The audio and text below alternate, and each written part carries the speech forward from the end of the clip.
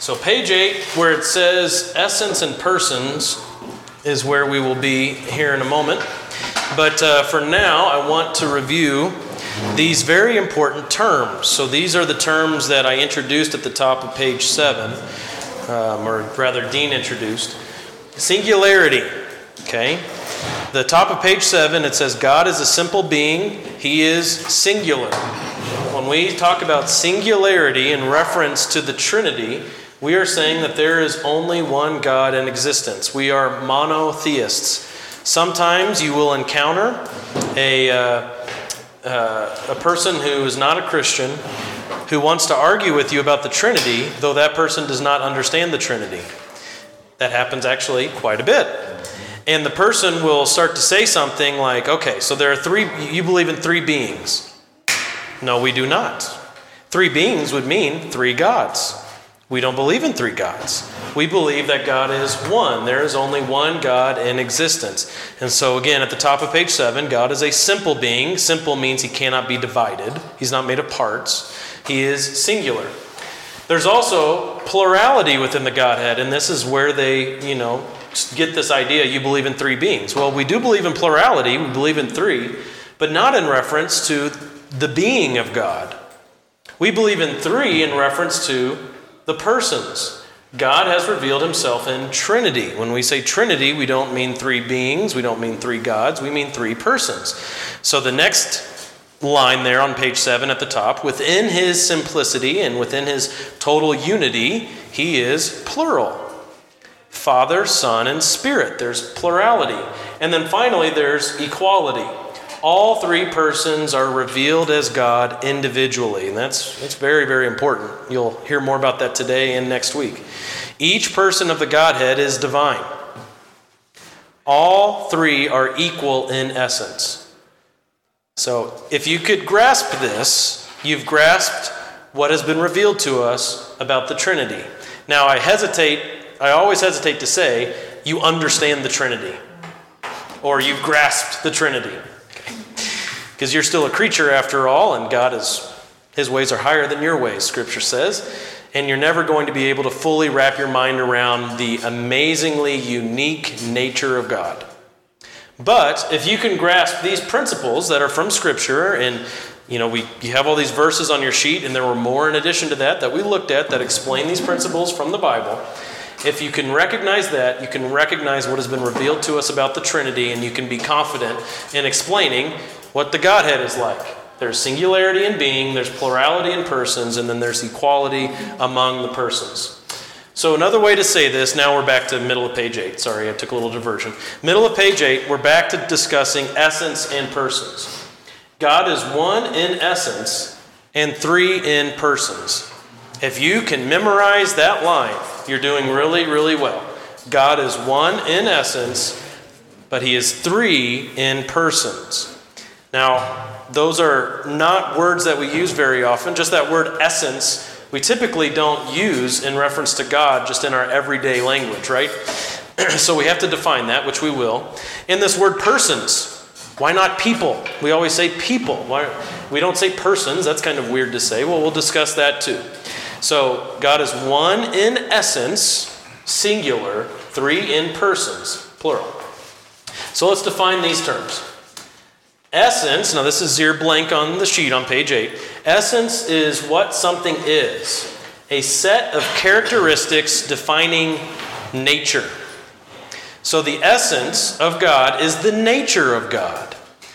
The essence of God is what defines God. So if you can think back to previous lessons, or you could even flip back there if you want. I started on page 3 when we were talking about God. We started listing off these attributes of God. God is creator. That is necessary to understanding his essence, is to understand him as creator. He is transcendent. He is eternal. He's omnipotent. He's omnipresent. He's omniscient. He's immutable, never changing. All of those attributes define his essence, the essence of God. And God's essence is defined not only by his incommunicable attributes that I just listed off, but also his communicable attributes. Not only is he eternal and omnipotent, but he's also loving, gracious, merciful, just, patient. You take away one of those things and you no longer have God anymore. So all of these attributes come together to define the essence of God. And everything has an essence. So maybe it's helpful to think through a few illustrations. A triangle is a classic example here. What is a triangle? Well, a triangle has a definition. There's an essence. You can't just look at a circle and say that's a triangle. You can't look at a square and say that's a triangle. A triangle has 3 sides. It has 3 corners. And the degrees of the corners add up to 180 degrees. That's the essence of a triangle. Now, of course, there can be different types of triangles. Acute and equilateral, and I don't remember, obtuse. I don't know if there are any more than 3, but I just remembered 3, and I'm pretty impressed with myself. There are at least 3 types of triangles, but they all fit that definition. Now, there's a recent documentary, What is a Woman? You guys heard about that? What is a Woman? We watched that. And it's this conservative, he's actually Roman Catholic, conservative talk show host, Matt Walsh. He goes out and he interviews a bunch of university professors and so-called doctors and scientists, and he asks them the question, what is a woman? That should be a relatively simple question to answer, especially if you're in the medical field, right? Pretty straightforward, because there's such a thing as an essence here, that we can define what a woman is. But, of course, in our day and age, they can't define that. Now, there are some areas where it is difficult to define the essence of something. To be glib, there's the debate in food. You know, what is a sandwich? There's a podcast out there called A Hot Dog is a Sandwich. Is a hot dog a sandwich? What's the essence of a sandwich? How do you define that? Is a calzone a sandwich? It's kind of stupid to talk about that. I get it. I've got a cup of tea here. Is tea actually just broth? Is broth tea? Okay, you get it, right? Some of those questions can be a little difficult when you're defining what is the essence of something. But when it comes to God, He has revealed His essence, hasn't He? He's revealed to us in Scripture who God is. And it's easy because He's absolutely unique. And so you take all these combinations of what He's told us about Himself, and that's the essence of God. Now, person is different. A person is a who.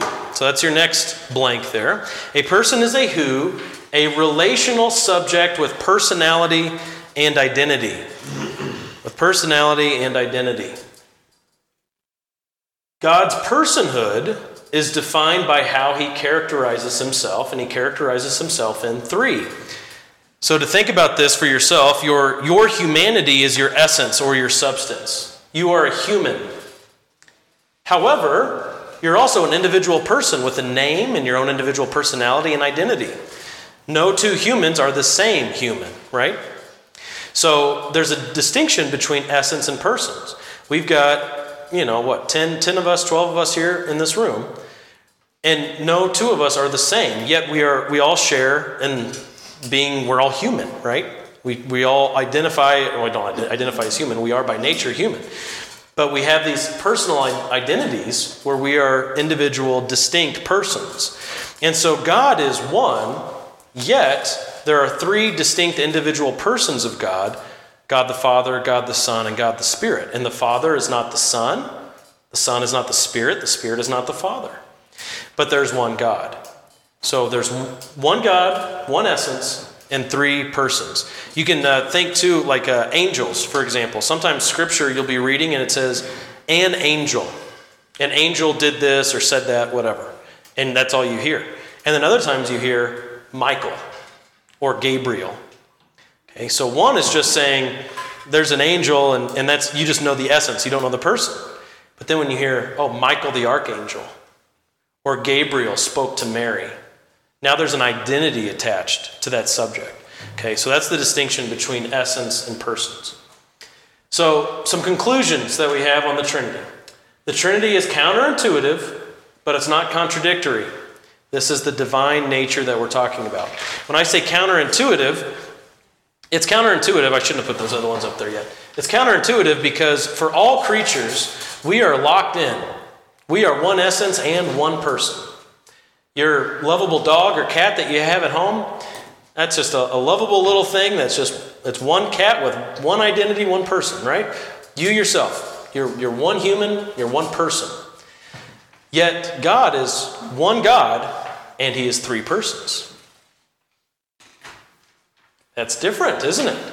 The Creator is species unique in that sense and in other senses as well. The Creator is one who is three. He is the three in one. You can't say that about any creature. All creatures are one and one. God is one and three. That's the distinction. Hold on a second, Joe. So all three persons are one God. He is undivided in his substance. Substance is another word for essence. His essence is not divided. So his essence isn't 1/3 Father, 1/3 Son, 1/3 Spirit. We'll talk about that. All three persons are distinct. God is eternally diverse within himself because the Father's not the Son is not the Spirit's not the Father. On and on it goes. Yes, Joe. Oh, I just thought of me, myself, and I. Oh, yeah. Doctors give pills for that. Yeah, isn't that funny when creatures believe that we are more than one person? That's a sign of mental illness, right? Been there, done that. Yeah, because there's only one. There's only one being who is multiple persons, and that's God. Okay, any thoughts or questions on this before we move on to the next page? Take my tea bag out here. Thoughts or questions on essence and persons? You all got it, huh? You're going to be professional theologians writing books before you know it. Your faces do not look confident. Okay, hopefully you're alive this morning. Pretty quiet. You want me to keep talking? Sure. I'm unique, just like everyone else. That's right. Yeah, that's like those nonconformists in local high schools that wear all black. You know, they're the nonconformists, but they all wear the same clothes and champion the same color and have the same attitude, listen to the same music, but they're nonconformists. All right. Page 9. How we speak of God. So today, my goal is to get us through the functional subordination section. You see that on page 9. And then next week, Dean will lead us through the illustrations and heresies when it comes to the Trinity. And that's a really fun lesson. I hope Dean has fun with it. I've always loved that lesson. You see the illustrations we're going to look at for the Trinity. The three-leaf clover, the sun, triplets. Maybe you've never heard anybody use the illustration of triplets for the Trinity. It's a really bad one, so I hope you never hear it. And forms of water, too. How water is ice and gas and liquid. We're going to talk through all of those illustrations and how each one actually reflects a different heresy and why they're heresies. We're going to talk through that. Okay, and so that'll be next week. But this week I want to talk about functional subordination. And this is having to do with how we speak of God. Now, I'm going to quiz you after we just went over this, so you better get it. There are no excuses here this morning. What three words must you use to explain the biblical doctrine of the Godhead, the Trinity? Give them to me. Singularity. Plurality. Equality. Very good. Okay. You burn them into the brain. Remember these three. Singularity, plurality, equality. God is one. Deuteronomy 6:4, Hear, O Israel, the Lord our God, the Lord is one. James 2:19, you believe God is one. You do well. Even the demons believe that, and they tremble. Plurality, God is multiple. There's a multiple within God. Not that there are multiple gods, but there are multiple persons. Genesis 1:26, then God said, let us make man in our image. Plurality. Matthew 28:19, baptize them in the name of the Father and of the Son and of the Holy Spirit. Plurality. And then there's equality. All three are God. In Scripture, you see Jesus called God. He refers to himself as the great I am. He says he's equal with God. I and the Father are one. You see that over and over again in Jesus' ministry. Okay? And then you have the Holy Spirit being referred to as God in Acts 5. You have the Holy Spirit being called Creator in Job 33. The Holy Spirit is eternal, described as eternal in Hebrews 9. So all three are God. They do not come together to make a conglomerate God.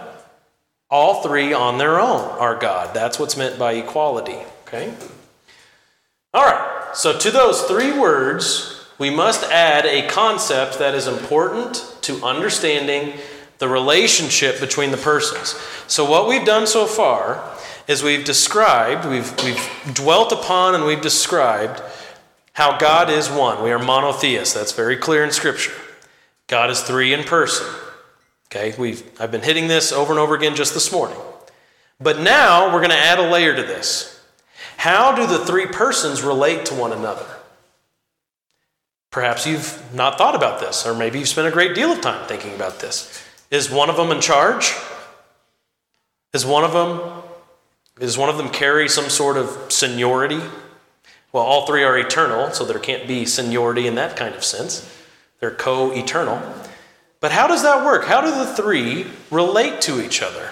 Are they like three presidents of the United States, and then all three go out and equally lead? Well, let's dwell on that for a bit. Functional subordination. Here's your blank. Amid the equality of the persons of the triune God, there is submission. Submission. That's the blank. And this is tricky. I'm sure you can start to think how this might be tricky, because I've been spending all this time saying they are all equal, which is true. They are co-eternal, co-equal. Each person is fully, truly God on his own, Father, Son, and Spirit. So then when you start thinking about how could one of those submit to the other? How could one of those persons submit to another one of those persons if they are truly equal? Well, that can start to put your brain in a bit of a pretzel if it wasn't there already. The Son's submission to the Father does not make them unequal. The same with the Holy Spirit. And now we'll get into the text now. We'll start looking at a bunch of text here.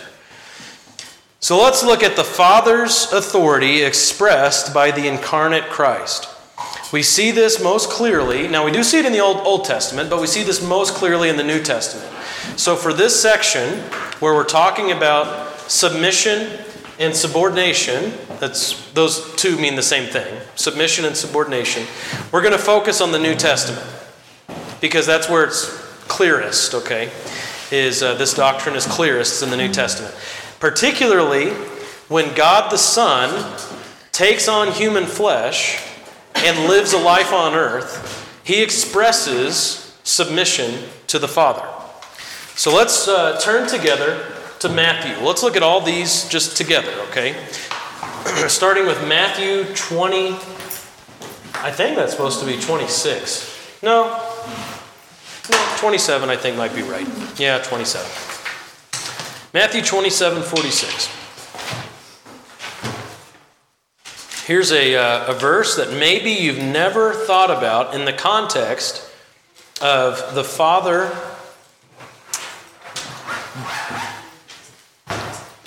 and the Son and the submission relationship that exists there. Matthew 27:46, we have Jesus on the cross. So this is the end of Matthew's gospel. Jesus is about to die. And it says in Matthew 27:46, about the 9th hour, Jesus cried out with a loud voice, saying, Eli, Eli, lama sabachthani. And this is quoting Psalm 22. In the translation of that, it says right here in the text is, my God, why have you forsaken me? Now, so often we can get hung up on how is forsaken to be interpreted there, which is a very critical question, right? What does it mean that the Son was forsaken in that moment? That's a very important conversation to have. But for our purposes here, look at how he addresses the Father. My God, my God. You have the Son of God, the Son of Man, Jesus Christ in flesh, calling out to the Father and calling him his God. Yes, Stan. Wasn't that, or wouldn't that be the mortal side requesting or making a statement to God? Very good. Yes, it's Jesus in his humanity crying out that way. So, and there are other places we'll look to where that comes out. And let's go to that next one, John 14.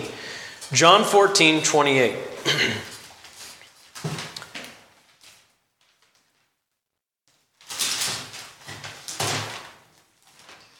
And this is one of those clear and obvious instances of this is Jesus speaking from his humanity. John 14:28. Would someone read that for us? You heard me say to you, I am going away, and I will come to you. If you left me, you would have rejoiced, because I am going to the Father, for the Father is greater than I. Okay, now that can just be like ground shaking. You hear Jesus say, the Father is greater than I. Now let's make a note here. This is John 14:28, just 4 chapters after John 10:30. What does Jesus say in John 10:30? I and the Father are one. Same book, 4 chapters apart. Jesus says, I and the Father are one. And then you have him saying, the Father is greater than I. Well, of course, Jesus in his humanity was made a little lower than the angels even, Hebrews says. If he's a little lower than the angels, he, of course, very appropriately could say, the Father is greater than I. Because in his flesh, he was made in the form of a servant. He wasn't walking around glowing, was he? He wasn't walking around, and there wasn't anything outwardly about him that identified him as divine, was there? Other than walking on water. Well, that's true. And, not sinning. That was another clue. But Isaiah 53 says there was nothing about him that was extraordinary. Okay, Joe. Was Jesus, as a man, still God? Yes. We'll talk more about that when we get to the section that's particularly about Jesus. Yep. He didn't lose his deity when he took on flesh. Yes, Lizzie. So did he hear other people's thoughts? Yes. Multiple times in the Gospels it says Jesus, knowing their hearts, said, or Jesus knew what somebody was thinking and he replied to their thoughts out loud. Yeah. So how come Jesus doesn't know the time of the day of the end? We'll talk about that when we get to the section on Jesus. It's a great question. I mean, and that's the classic stumbling passage, right? But if you want to start thinking on those things, you can start considering, what did Jesus give up in his humanity? Was Jesus still in heaven when he was on earth? Did he give up his omnipresence, or was he still omnipresent when he was walking on the earth? Did Jesus know all things in his divinity? Did he know the day and the hour as the divine Son of God, but in his humanity, he did not know the day or the hour? Or did he truly give that up totally? Something to think about. We'll get there eventually. That doesn't break your brain, right? You can handle that. And then John 20:17. John chapter 20, verse 17. This is after the resurrection. Question. I haven't taught you this yet, so you're not obligated to know, but I hope you know. Does Jesus still have a human body? No. Well, I guess, yeah. Well, he appeared to his disciples in a human body. He sure did. He still has the image of God, so he has the body, but he is not in the body. So he's like, you can see the body, but he's not a body, he's a spirit. What about Thomas's interaction with Jesus? I asked that. Okay. Thomas touched me. Virginia? I thought that he told them not to touch him at that time when he he first appeared to them, it's been my understanding that he told them not to touch them right now. No, Thomas stuck his hand in the wound. And then he said, "My Lord and my God," when he said that. And Jesus said, "Blessed are you, because you have seen and believed. But even more blessed are those who without seeing believe." That's right. Yeah. And you've got Mary in the garden coming down and touching his feet. The answer is yes. He retains a human body. Is that human body like ours? No, because he doesn't need to eat. Good. And he can appear in a room without opening a door. He's been glorified. And where is he right now? Where is his human body? Is it in the grave? Okay. That was just a test to see if you're Christians this morning. No. He ascended into heaven. So, for any kind of body to be in the presence of God in heaven, it better be glorified. Because can your body of death and sin be in the existence of God who dwells in unapproachable light? No, cannot. All right. Take all that theology with you into verse 17 of John 20. Who can read that for us? John 20, verse 17. Who's got it? Okay. Jesus said to her, "Stop pleading to me, for I have not yet ascended to the Father, but go to my brethren and say to them, I ascend to my Father and your Father, and my God and your God." Okay. So you have here Jesus saying that he's going to ascend. And he's ascending to my Father and your Father, my God and your God. Again, we're seeing that relationship between the incarnate Son and the Father, where he is submitting to the Father. Multiple times in Jesus' ministry, he said he came not to do his own will, but the will of the one who sent him. That's submission. And we have Jesus using language here on multiple occasions. My God, why have you forsaken me? I'm ascending to my God. You see that? In his humanity, of course, it was very rightful for him to appeal to the Father as his God. Okay? So we see the Father's authority expressed by the incarnate Christ, particularly in the language that he's using to refer to the Father, my God. Now, sometimes this will be called, in theological conversations, this will be called the economic Trinity. If I can make things a little more confusing for you. This doesn't have to do with the stock market, okay? This doesn't have to do with Austrian school, Maynard Keynes, or F.A. Hayek, anything like that. This is economic submission or economic Trinity has to do with the relationship within the Trinity. It regards the relationship between the persons in the Trinity. And so what you're starting to learn here is how the economic Trinity functions, how the persons relate to one another. And in Jesus' life on earth, he related to the Father by calling him not only his Father, but his God.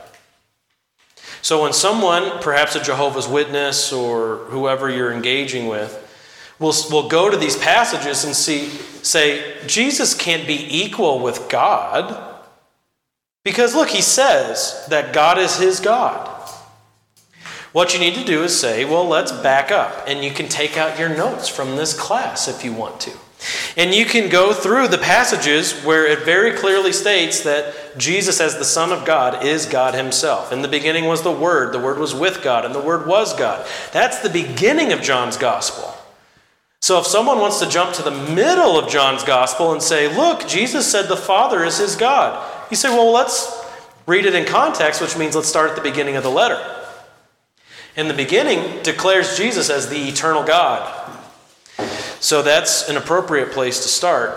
When we get into Jesus referring to the Father as his God, that has to do with the economic relationship between the Father and Son, particularly as the Son was in flesh living his life on earth. So we got to go slowly when approaching these things. Another thing you'll find when you're engaging somebody who doesn't believe in the Trinity is they'll just want to go to a verse and bang, boom, it's done. Boop, boop, boop. I just turned to this verse and now, ha, ha, ha, Trinity doesn't exist, and they move on. That's not how theology works. Because biblical theology takes the whole what? Bible. The whole Bible.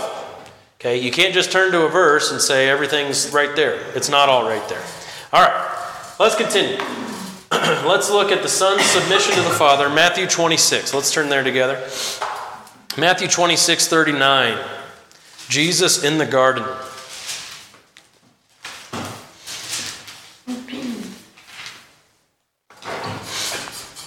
What do you remember Jesus saying in the garden when he's praying to the Father?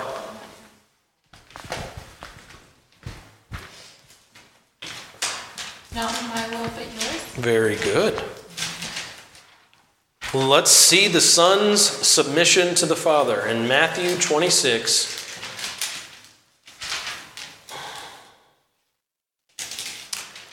Let's do verses 39 and 42. Do you have it, Lizzie? Are you there? Matthew 26? Yeah, do 39 and 42. 39. And going a little farther, he fell on his face and prayed, saying, My Father, if it is possible, let this cup pass from me. Nevertheless, not as I will, but as you will. And he came to the disciples and found them sleeping. And he said to Peter, So could you not watch with me 1 hour? Watch and pray that you may not enter into temptation. The spirit indeed is willing, but the flesh is weak. Again, for the second time he went away and prayed, My Father, if this cannot pass unless I drink it, your will be done. Okay, very good. So Jesus here is making a request and says, Not my will, but your will be done. We'll talk more about that in Philippians 2. But in that, of course, we see on a very simple level here, he was submitting to the will of the Father in his life. He was submitting to the will of the Father. Not my will, but your will be done. Okay? John 14:31. John chapter 14, verse 31. You can also jot down John 7:18. That's another passage where you can see Jesus' submission to the Father. In John 7:18, Jesus says, He who speaks from himself seeks his own glory, but he who is seeking the glory of the one who sent him, he is true, and there is no unrighteousness in him. So Jesus says that he was seeking the glory of the one who sent him. Jesus wasn't seeking his own glory in his human life. He was seeking the glory of the one who sent him. That is true submission to the Father. When you think about it, just the title Son indicates submission too, doesn't it? Because when you have one who is called Father and one who is called Son, the Son submits to the Father. That's how that relationship works. The Father does not submit to the Son. But let's look at John 14, verse 31. Who's got that for us? I do. Okay, go ahead. But that the world may know that I love the Father, and as the Father gave me commandment, even so I do. Arise, let us go from there. All right. The Father has given the Son commands. And that's what the Son did in his flesh. He was sent by the Father. That's something else that we can notice in these passages. The Son was sent by the Father, which again indicates submission relationship. And in that sending, the Father has given the Son commands. And that's all that Jesus did, was what the Father commanded him. And then I'll read for us Philippians 2. Philippians 2, verse 8, it says, Being found in appearance as a man, he, Jesus, humbled himself by becoming obedient to the point of death, even death on a cross. He humbled himself by becoming obedient. Did Jesus ever have to be obedient before he took on flesh? According to this passage, it seems not so. Jesus didn't have to be obedient before he became flesh? That's what it looks like from this passage. And there's a debate in Christian theology as to whether the Son has eternally submitted to the Father or if he began submitting to the Father when he took on flesh. That is another one of those times where We're just June bugs trying to do quantum physics, right? But in Philippians 2, it tells us that he existed in the form of God. He did not count equality with God a thing to be used for selfish gain, for his own advantage. But he emptied himself, and he became obedient to the point of death, even death on a cross. So what we can pull from that is, at least in his incarnate state, once he was born on earth, he now submits to the Father in his humanity. He submits to the Father. At least we can say that, okay? He's obedient. Who's he obedient to? The Father, the only one. All right? What verse was that you... Philippians 2:8. Questions on father and son, authority, submission, relationship there. I think Jesus was when he became human, he had to show us the example, and because he became a creature, he had to submit to that position. And, that's why he will not to say, I glorify the one who sent me. So it was just kind of like his position. But sorry, I'm hung up on one phrase he said. He didn't become a creature. We need to be careful on that. Well, no, yeah. So we just need to be careful. He became created as far as when... No. That's not better. But no, he took on creatureliness. He added humanity to his nature.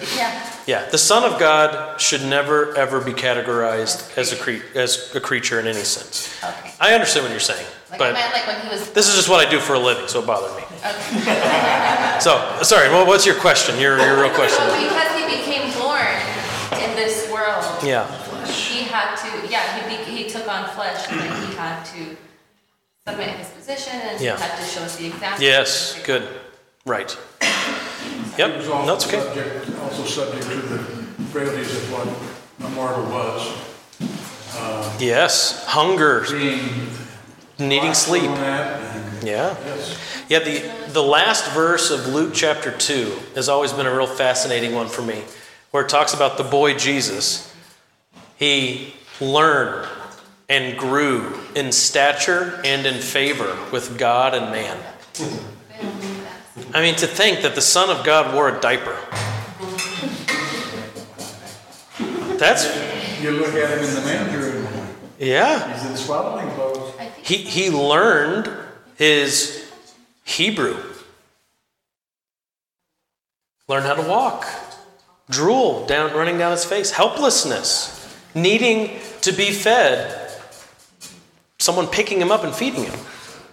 While sustaining the universe. Yeah, while sustaining the universe. Yes. Yeah, we're going to sing today the Christmas song, Who Would Have Dreamed? And in the chorus it says, who would have dreamed or ever foreseen that we could hold God in our hands? Wow. The giver of life was born in the night, revealing God's glorious plan to save the world. That's pretty amazing. All right, let's talk about the Holy Spirit now, the Holy Spirit submission. So we understand we got Father and Son stuff going on. I think that's easier to grasp. Now let's talk about the Holy Spirit. And we're only going to focus on Gospel of John here, so this will be easy for you to track along with all these. John 14, 15, and 16. John chapter 14, starting with verse 26 there.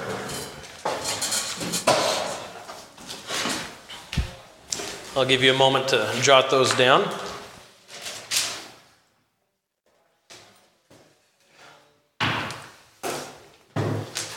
So how do we consider the Holy Spirit as a person relating to the Father and the Son? That is a good question. And a little bit difficult to answer, but we could go all over the Bible for this one like we could with the other two. But in John 14 through 16, this is the most, high density theology of the Holy Spirit anywhere in the Bible. Jesus is in the upper room with his disciples. He's sharing all sorts of good things with them. And among those good things is a profound theology of the Holy Spirit. So let's look at John 14, verse 26. Who will read that for us? I got it. Okay. But the Helper, the Holy Spirit, whom the Father will send in my name, he will teach you all things and bring you to remembrance all that I said to you. What do we see in that verse that indicates something about the Holy Spirit's relationship with the Father and Son? Okay, so the Father is sending the Spirit. The Spirit doesn't send himself. But it's in Jesus' name. The Spirit is sent in Jesus' name. He's not sent in his own name. It's also very interesting. Okay, good. And we don't have any passages that say the Spirit sent the Son, but we have several passages that say the Father sent the Son. So here you have the Spirit being sent by the Father in the name of Jesus, showing something about the relationship. But let's continue. The end of chapter 15, next chapter, 15, 26 and 27, the last two verses of that chapter. Who can read those for us? 15, 26, and 27. Okay. When the Helper comes, whom I will send to you from the Father, that is the Spirit of truth, who proceeds from the Father, he will testify about me. And you will testify also, because you have been with me from the beginning. All right, so it's mainly verse 26 here, and we've got some added layers. What on earth is going on now? How does this differ from what we just read? There's a little bit of distinction. Helper, of course, is in reference to the Holy Spirit. Jesus has already made that clear. He's saying, whom I send Okay. from the Father. All right. Before it was the Father doing the sending in Jesus' name. Now it's Jesus doing the sending from the Father. So there's something joint about the Son and the Father sending the Spirit. And then there's another phrase we get here too. Proceeds. Yeah. The Spirit of truth proceeds from the Father. What do you think about that?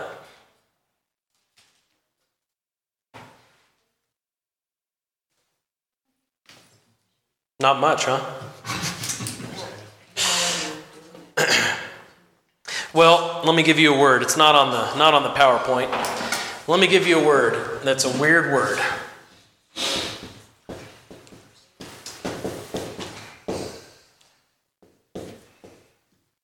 Spiration. Spiration. Now, it's not inspiration. It's not inspiration. It's not that word. It's spiration. This is the word that we get. I believe it's from the Latin. It's not from the Greek here. For that word proceed. Kind of like how we get the word rapture from the Latin. The word rapture isn't in the Bible. But the word rapture comes from the Latin. That's how we got that word. We get this word spiration to describe the nature of the Holy Spirit being the one who proceeds from the Father. Now, this is pretty interesting stuff. We've already learned these things that we can't let go of. If you go back to, let's see. If you go back to page, where did I put that? End of page 7? End of page 7? Someone tell me what you have in your notes on page 7, down at the bottom, for Acts 5 and Hebrews 9. What do you have on those notes there? Acts 5 and Hebrews 9. What did you jot down? Holy Spirit is God. Okay, the Holy Spirit is God. The Bible has declared that to us. What else has the Bible declared? Jesus is eternal. Okay. Holy Spirit is eternal. Very good. No creature is eternal. Okay, in Hebrews 9, we have this label, and this isn't some, just label that you just throw onto something willy-nilly. The eternal Spirit. The Holy Spirit is eternal. Eternality is an attribute of God. Okay. So, the Holy Spirit is plainly called God in Acts 5. The Holy Spirit is eternal. And again, we can go multiple places. Psalm 139, where can I go from your spirit? If I make my bed in Sheol, you are there. If I ascend to the highest, you are there. The Holy Spirit is omnipresent. No creature is omnipresent. The Holy Spirit created, Job 33. You have in Genesis 1, from the very beginning, the Holy Spirit is hovering over the waters. We have this amazing testimony of God the Spirit. So when we get into the Holy Spirit proceeds from the Father, does that mean that He came into existence at a point in time? No. If He came into existence at a point in time, He's not eternal and He's not God. So what this tells us, though, is that there's some sort of relationship that the Spirit has with the Father that's defined by spiration, that's defined by proceeding from. You can consider this too with Jesus' nature as begotten. When we say that Jesus is begotten, or the Son of God was begotten by God the Father, are we saying that God the Son came into existence at a point in time? No. Only creatures come into existence at a point in time. Only immortal. Only immortal, right. And Jesus is called the begotten of the Son of God, or the begotten of the Father. It's not just like in His flesh. It's like germane to His nature. Today I have begotten you, God says. So, what this means is, in the relationship, there's this, what's the word? Dynamic relationship. There's this dynamacy here. I don't know what the right word is, the noun for dynamic. But there's this interesting aspect to the relationship where the Son is begotten by the Father and the Spirit proceeds from the Father. That doesn't mean they came into existence at a point in time, but it means that their natures rest upon one another. The way C.S. Lewis talks about this, here, I'll use this example in my Bible here. The Bible is resting upon this, what is this called? Shelf? We'll call it a shelf. The Bible is resting upon this shelf. We know in this world that that shelf had to exist before that Bible could be put on that shelf, right? There's no other way. You can't put a Bible on a shelf that doesn't exist. The shelf had to exist first. Well, what's interesting is the Son's nature, this will be the Son, rests upon the Father. But there's never been a time that that wasn't the case. They are outside of time. Eternally, it has been that way, where the Son is eternally begotten of the Father and the Holy Spirit eternally proceeds. Think about it when you're trying to sleep tonight, all right? That'll really help you out. Well, I'll take questions after we look at the next two passages. In John 16. John 16, verse 7. John 16, 7. Who will read that for us? One verse. But I tell you the truth, it is to your advantage that I go away. For if I do not go away, the Helper will not come to you. But if I go, I will send him to you. All right, again, you have Jesus saying that He is going to send the Holy Spirit.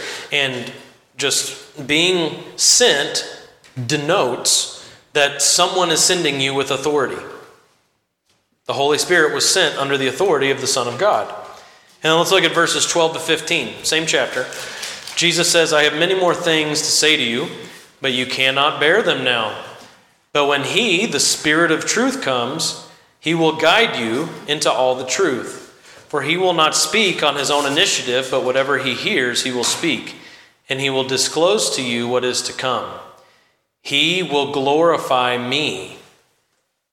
For He will take of mine and will disclose it to you. All things that the Father has are mine. Therefore I said that He takes of mine and will disclose it to you. The Holy Spirit's role when He comes is to glorify Himself. No, He's glorifying Jesus. And again, I just mentioned it to you. It's not on the screen, but John 7:18, Jesus said that His mission when He came in the flesh was to glorify the Father. And the Spirit, and as he comes, is to glorify the Son. You can also just think of the terms that are used to describe the Holy Spirit. He's the Spirit of God. We also see in the New Testament, he's the Spirit of Christ. Those terms alone show that he's not of himself, but that he's sent by another. All right? So thoughts or questions on the submission, the subordination that is found amid the persons of the Trinity? Was it other John 7 reference? Sorry. John 7:18. Chapter 7, verse 18.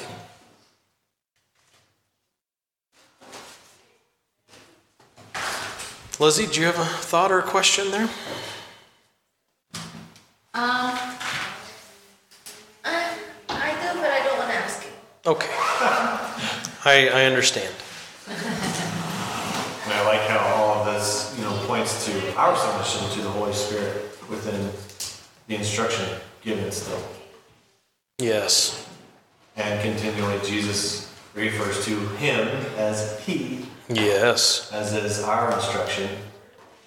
And we have to train ourselves not to say it as our nature wants to. That's right. Because what we covered at the start of this lesson on page 8, page 8, a person is a who? A relational subject with personality and identity. The Holy Spirit is a relational person. He has personality and identity.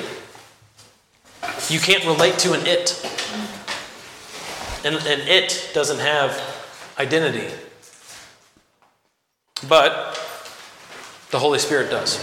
He has a will. He has emotion. He can be grieved. Okay.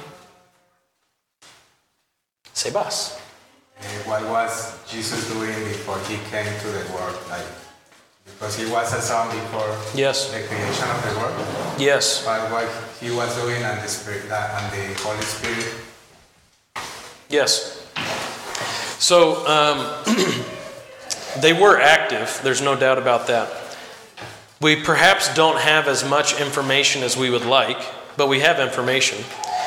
Jesus and the Spirit were both creating. But they're both testified to as creator in Scripture. Jesus was speaking, revealing. I think quite often when we see God interacting with someone in the Old Testament, that's Jesus. When Moses saw the backside of God, Moses saw God's back, I think that was Jesus. So a pre-incarnate form of Jesus, before Jesus took on flesh. And we see those types of appearances throughout the Old Testament, especially the title Angel of the Lord. The angel of the Lord appeared. I think that's Jesus appearing to people. So we have him speaking, we have him appearing, we have him interacting with the Father. In Daniel chapter 7, the Son of Man comes before the Ancient of Days. Okay, you have that kind of stuff going on too. And so there's definitely activity there. Yeah. And the Holy Spirit was present in the Old Testament too. But he would come and go.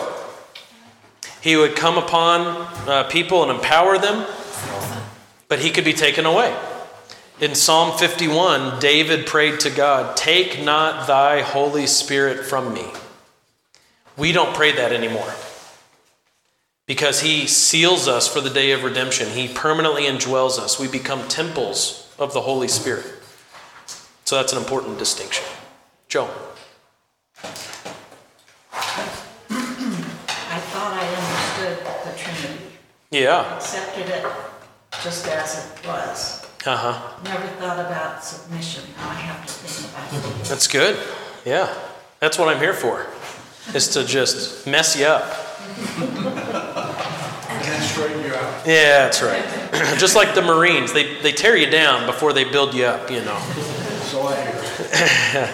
But in the Trinity, only Jesus has a body in heaven? Yes, very good. That is a very, very important point around here. People will want to say that the Father has flesh and bone. There is zero reason in the Bible to say that God the Father has a body? No reason. But of course, Jesus does. Why would he want a body when he is... It'd be quite the downgrade, wouldn't it? Yes. Yeah. And that's how, and that's a great point, Virginia, because think of how Jesus' incarnation is described. It was a great act of humility. He had to empty himself. It was a condescension. And so to say God has a body and has always had a body, that is to have a very high view of humanity and a very low view of God. Yeah. Okay? So, if, since God doesn't have a body, I think it's just like, so God the Father is spirit just as much as the Spirit is spirit? John 4:24, Jesus said to the woman at the well, God is spirit. So yeah, I think that's absolutely fair to say. Yeah, immaterial is the theological word. He is not made of atoms or any kind of parts. Why is there a third part to God if he is... There is not a part. Well, I mean, like, why is there the spirit Yeah. if God is already it? Like... Two things. My answer to every why question about God is always the same, because God is most glorified that way. So that's my first answer. My second answer is because there's a distinction in function. The Father chooses, elects, predestines. The Son takes on flesh, bleeds, redeems. The Spirit seals, indwells, binds together the people of God. Three distinct functions. Okay, that One makes God. sense. Yep. Okay. Let's pray. Father, we thank you so much for who you are and that you are greater than us. We thank you for your word, and we ask that as we continue our fellowship today, that our minds would continue to be expanded as we dwell upon your majestic nature, that you would be lifted up in our hearts and minds and honored among us today. And we ask it in Jesus' name. Amen.